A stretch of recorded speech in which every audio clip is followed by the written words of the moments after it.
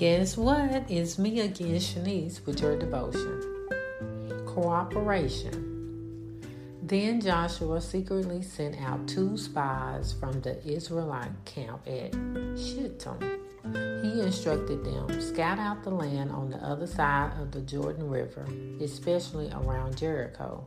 So the 2 men set out and came to the house of a prostitute named Rahab and stayed there that night. Joshua 2:1.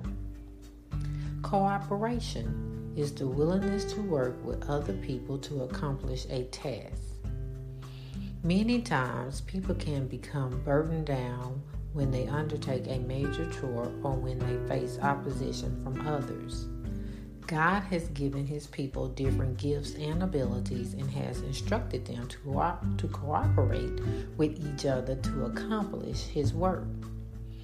When Joshua sent spies to Jericho, they were at great risk if anyone discovered them.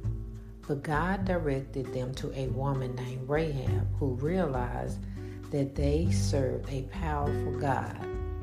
Rahab cooperated with the spies and helped them escape. As a result, she and her family escaped the otherwise total destruction of Jericho. Do you think other people consider you to be a cooperative person? If so, what new things can you do in order to continue your service to them? If not, how can you start to develop a spirit of cooperation? Have a great day.